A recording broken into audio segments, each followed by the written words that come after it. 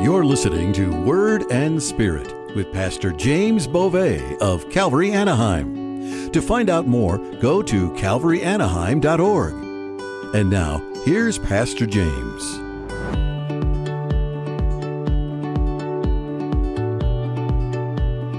And so then in verse 15, Hannah does the right thing and sets him straight. So here's an example in the Bible where someone defends themselves and it's a good idea. Hannah answered and said, "No, my Lord, I am a woman of sorrowful spirit.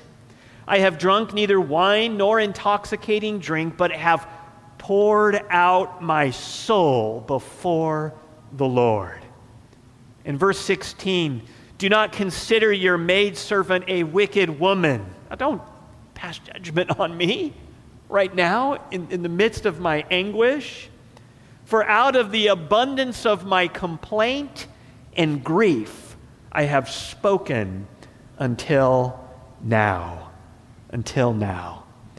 Hannah needs a miracle. She needs a miracle. This is verse 17 now, 1 Samuel 1:17. "Then Eli answered and said, 'Go in peace, and the God of Israel grant your petition which you have asked of him.'" Now, I don't know if this is just something that Eli would say to everybody, if he was just that kind of guy. Whatever his heart was and what he really believed, this was the voice of God. This was a word of God, a prophetic word to Hannah, and she received it as such. As we see here in verse 18, she said, "Let your maidservant find favor in your sight." So the woman went her way and ate, and her face was no longer sad. Then they rose early in the morning and worshiped before the Lord, and returned and came to their house at Ramah. And so we see that Hannah receives this word from God and believes it. And she believes it so wholeheartedly that it reflects in her actions and in her attitude. You see, she wasn't eating before because she was so sad. But because she believed the word of God, she was no longer sad. And she began to eat. And then she turned her self-focus to worship of God. God, thank you. Thank you. And so let's believe like Hannah. Let's have that childlike faith. We're in the middle of verse 19. It says, "And Elkanah," that would be her husband, "knew Hannah his wife," that is, they came together sexually, "and the Lord remembered her." This doesn't mean that God forgot. This is a word from the human perspective. From Hannah's perspective, sometimes it feels like God forgets. Where are you, God? What's going on? And then he brings the solution. Oh, God remembered me. He acted in my life is all it's saying. Verse 20, "So it came to pass in the process of time that Hannah conceived and bore a son and called his name Samuel, saying, 'Because I have asked for him from the Lord.'" I love this phrase, "It came to pass in the process of time." You see, God's work is a process, and it takes time. If you lose a loved one and you grieve, there is a process for that grief and for the healing. The healing. It's not going to happen like this. Sin in your life, there's a process.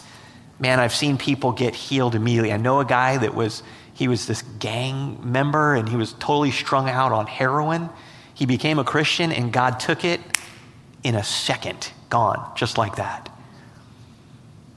But then there was the wounds of the past and his activity, and he still had, fears and would carry a gun around and get real defensive sometimes and stuff like that. It's a process. We all go through a process with the Lord. And we've got to be patient and give him time. Let him do his sanctifying work in our lives.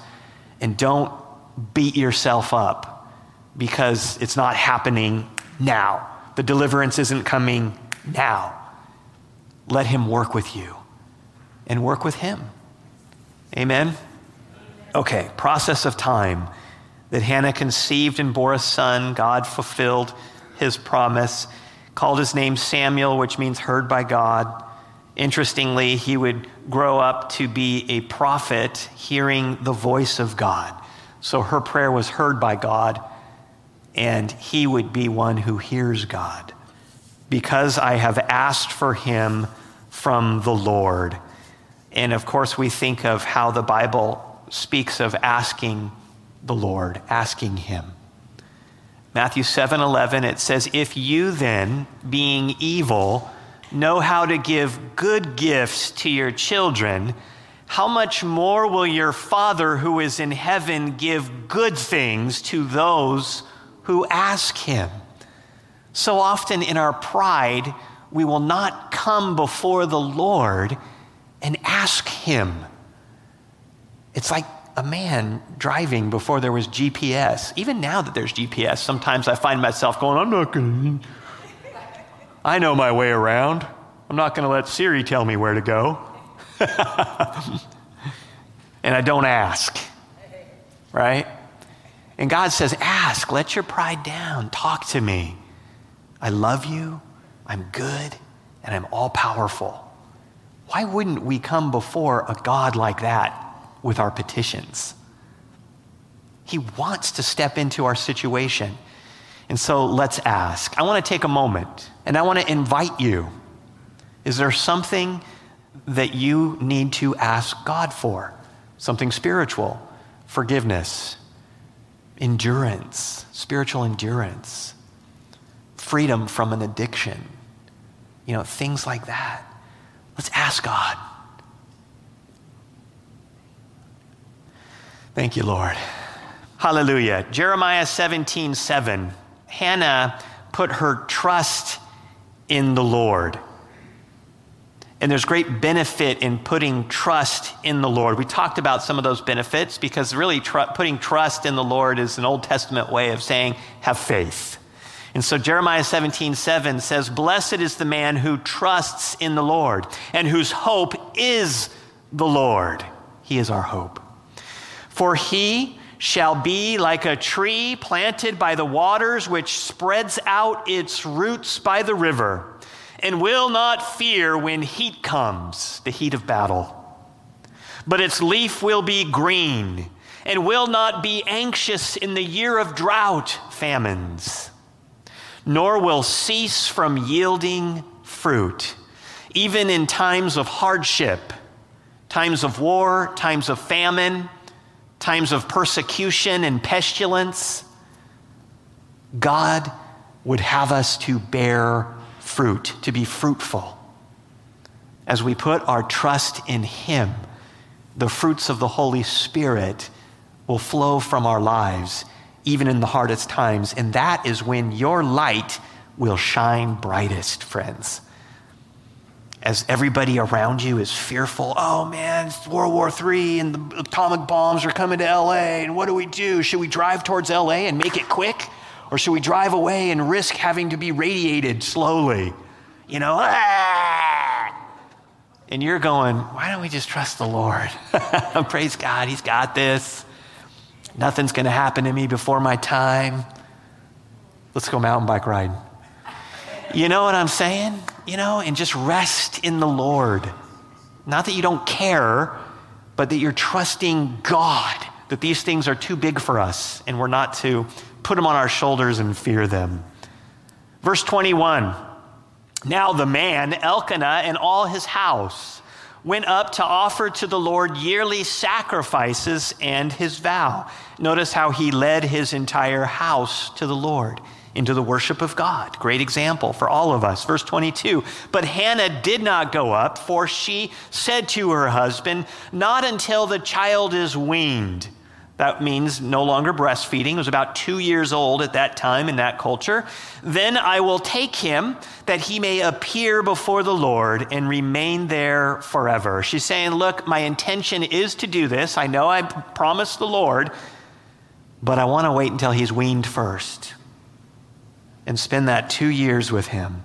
And so she was busy attending to the needs of Samuel as the rest of the family went up to worship. Sometimes, friends, especially when your children, grandchildren are really young, you find that, oh no, I can't get to church, or I'm too busy for that or this. Well, you can worship God while you're getting the bottle ready. or things like that. You attend to the needs of your family. We've got a cry room here for those that have little babies. I remember when we were little, when our kids were babies, we spent a lot of time in the cry room, and sometimes it was hard to even pay attention to the sermon, and you walk away going, I wanted time with you, Lord. And God's like, my grace is on you in this time of life. And so listen to the sermon while you're doing your hair or brushing your teeth or shaving, and you get the word of God in when you can. And sometimes you have to multitask, but there's God's grace on that situation. And so she has every intention of fulfilling her vow, but not yet. And so in verse 23, it says, so Elkanah, her husband, said to her, do what seems best to you. Wait until you have weaned him. Only let the Lord establish his word. It's going to be God who establishes this work in Samuel. It's going to be God who empowers Hannah and Elkanah to be able to take their 2-year-old child, bring him to the temple, and say goodbye. I'm going to let the priests raise you, and you're a man dedicated to the work of God from 2 years old. That's rough. I wouldn't recommend it for any of us unless God skywrites it in the sky. This is one of those unique and unusual situations. And so Samuel then would be given to the Lord. And Elkanah wants to make sure that, hey, don't hold back on this. There's this... We want to let the Lord establish his word. It's a huge part of trusting in him. Remember Abraham and Sarah? They were promised that they would have a child, and it would be a miracle child, right? And for 25 years, they waited on God before it actually happened. And after a time, they lost faith and said, man, this isn't going to happen. And so they went ahead of the Lord, and they tried to fulfill it in their own fleshly way, because Sarah gave her mistress over to Abraham, who got pregnant by him and delivered the baby on Sarah's knees, an adoption thing. And God said, no, that wasn't my plan. That's not the way. It's going to be a miracle baby. And so then Isaac, the miracle baby, came. So there's a temptation for us to jump ahead of God. And then Hannah, she may be tempted here, and there's no indication it's the case, but Elkanah's worried about it. But Hannah may be tempted to fall behind him and hold on too long and say, no, I'm not going to do this. I'm not going to give it up. Maybe I misheard the Lord. Maybe I shouldn't have made that promise to begin with, and whatnot. And so we don't want to step ahead of the Lord, and we don't want to be behind him either. When he says, let go, it's time to let go. It's time to surrender, time to give up. Give to the Lord. And there will be a time where we have to give our kids, our grandkids to the Lord, isn't there? That they're going to grow up and be independent. That's our goal in life. When Christy was pregnant, I was going on a jog, and I saw these 2 dimes right next to each other. And I ran right past them. I'm all, that's funny, 2 dimes right next to each other. And then the Lord spoke to my heart and said, it's the twins. And I went, oh. And I went back and I grabbed those 2 dimes. I put them in my hand, and I ran with them, and I prayed over the twins, And then I finished my jog, and I thought, oh, thank you, Jesus. And I'm thinking I'm going to put these 2 dimes in a special place or something, And God spoke to my heart and said, now let go. And I was like, what? And at first I was like, maybe that's not God. But then I knew, this is the Lord. And I just took these dimes and tossed them into a bush. And I said, Lord, they're yours. They belong to you. And so there's this, mine. And it could be kids. It could be anything that God gives us. And he says, now it's time to give back. They belong to me. They're mine. So I've always remembered that, and I think that God gave that to me because I'm going to have a hard time letting my kids go as they get older, and the empty nest is beginning to loom upon us. They're juniors in high school now. It's going to happen soon and quick. Anyway, we give them to God, right? Amen. Verse 24. No, middle of 23, the end of 23. Then the woman stayed and nursed her son until she had weaned him.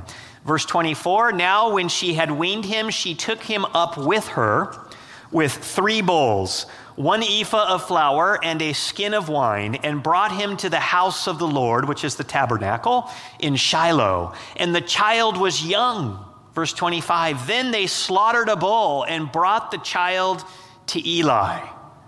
And she said, "Oh, my Lord, as your soul lives, my Lord, I am the woman who stood by you here praying to the Lord.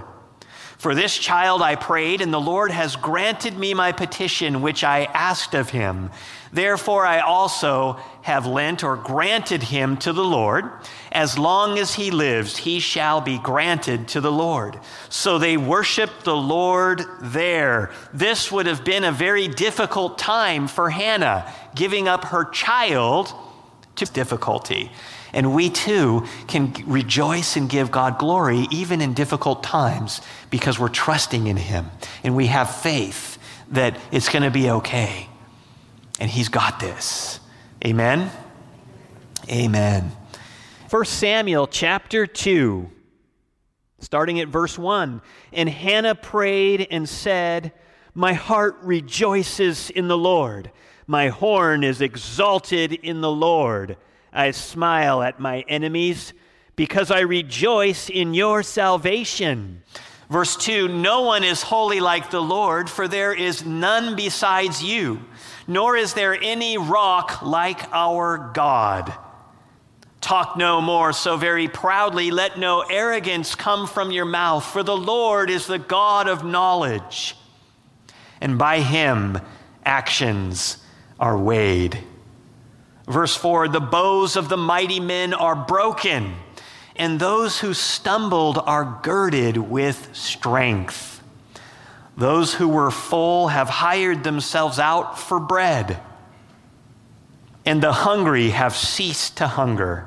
Even the barren has borne 7, and she who has many children has become feeble."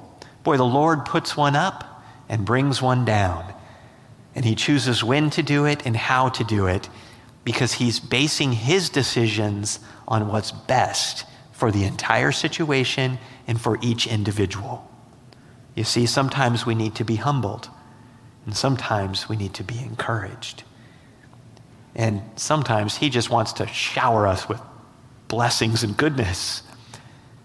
And sometimes it's his goodness that brings discipline in our lives. Verse 6, "The Lord kills and makes alive. He brings down to the grave and brings up. The Lord makes poor and makes rich. He brings low and lifts up," talking of the sovereignty of God. "He raises the poor from the dust, and he lifts the beggar from the ash heap to set them among princes and make them inherit the throne of glory." You know, there's so much influence that Hannah has in these words as you read through the rest of the scriptures. If you read Psalm 113, King David quotes this in his psalm. And it was the psalm that ministered to me before, when we were going through our infertility situation, and I was praying and seeking the Lord about whether to pursue the snowflakes thing, embryo adoption program or not, and things like that. And God gave me these scriptures from Psalm 113, actually, that God would grant the barren woman a home and children. And so it was confirmation to me in a time where I really needed it. We continue on here in the middle of verse 8. "For the pillars of the earth," or the foundations, "are the Lord's, and he has set the world upon them. He will guard the feet of his saints, but the wicked shall be silent in darkness." Matthew 25:30, Jesus speaking of the unforgiving servant, said, "And cast the unprofitable servant into the outer darkness. There will be weeping and gnashing of teeth." Hell is described as an outer darkness. God is light, and in him is no darkness at all. So to go to hell is to be separated from God and all his goodness. I can't even imagine that. And so the wicked will be silent in darkness. "For by strength no man shall prevail," whether it be big muscles, superior power, or stronger military, in the end, no man will prevail against God. It's going to be laughable at the Battle of Armageddon as they turn their weapons towards God, and he speaks the word, probably destroy, and they're gone. Verse 10, "The adversaries of the Lord shall be broken in pieces. From heaven he will thunder against them. The Lord will judge the ends of the earth. He will give strength to his king and exalt the horn of his anointed." I love this because there is no king at this time. And there's no thought of a king at this time. But Hannah prophetically, she prophesies of a king and an anointed. We know that it won't be long before Saul is anointed as king, and then David, God's king, comes in, who is the foreshadowing of the King of Kings and Lord of Lords, that is Jesus Christ. And here this word anointed is the word Messiah, Mashiach. And so she's making reference to the Messiah, and it's the first mention of Messiah here in the Bible. And then it's repeated later on by so many times, right, through so many other biblical authors. And we see Jesus, the Messiah, the Savior. In verse 11, it says, "Then Elkanah went to his house at Ramah, but the child ministered or served to the Lord before Eli the priest." And it's going to be the beginning of an incredible, wonderful, prophetic ministry that Samuel gets launched into. It is going to be just wonderful.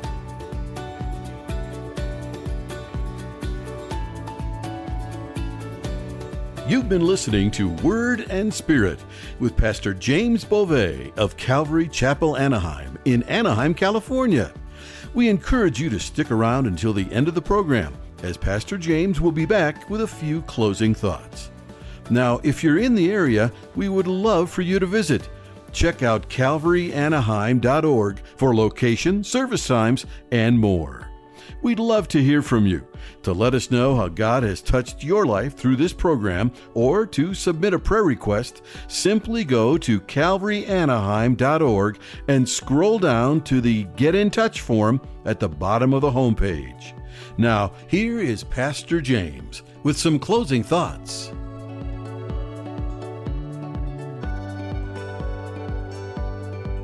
Thank you, Jesus. You know, your problems are too big for you. If you don't know that yet, you need to know it. Your enemy is too strong for you.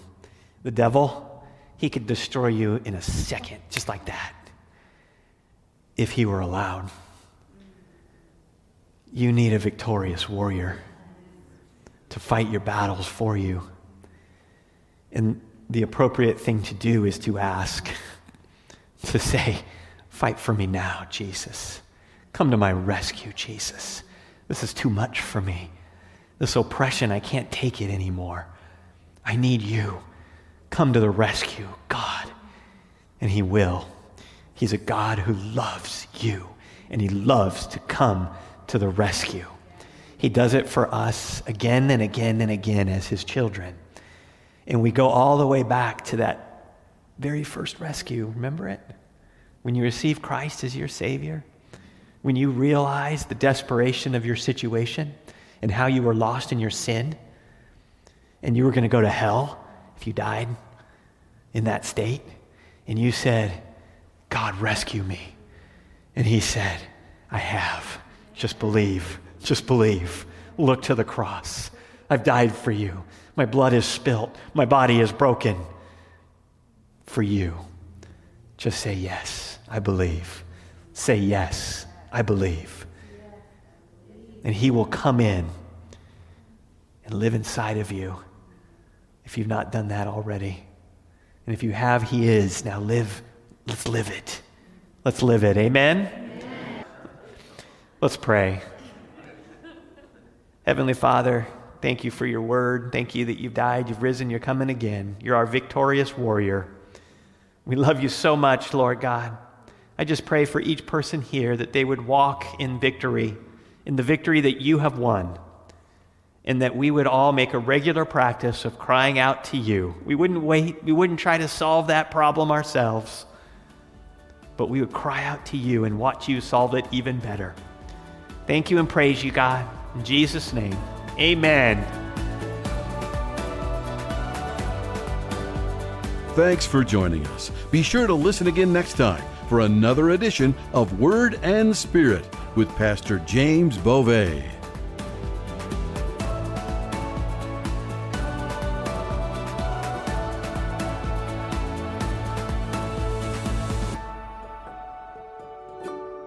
This program is a ministry of Calvary Chapel, Anaheim.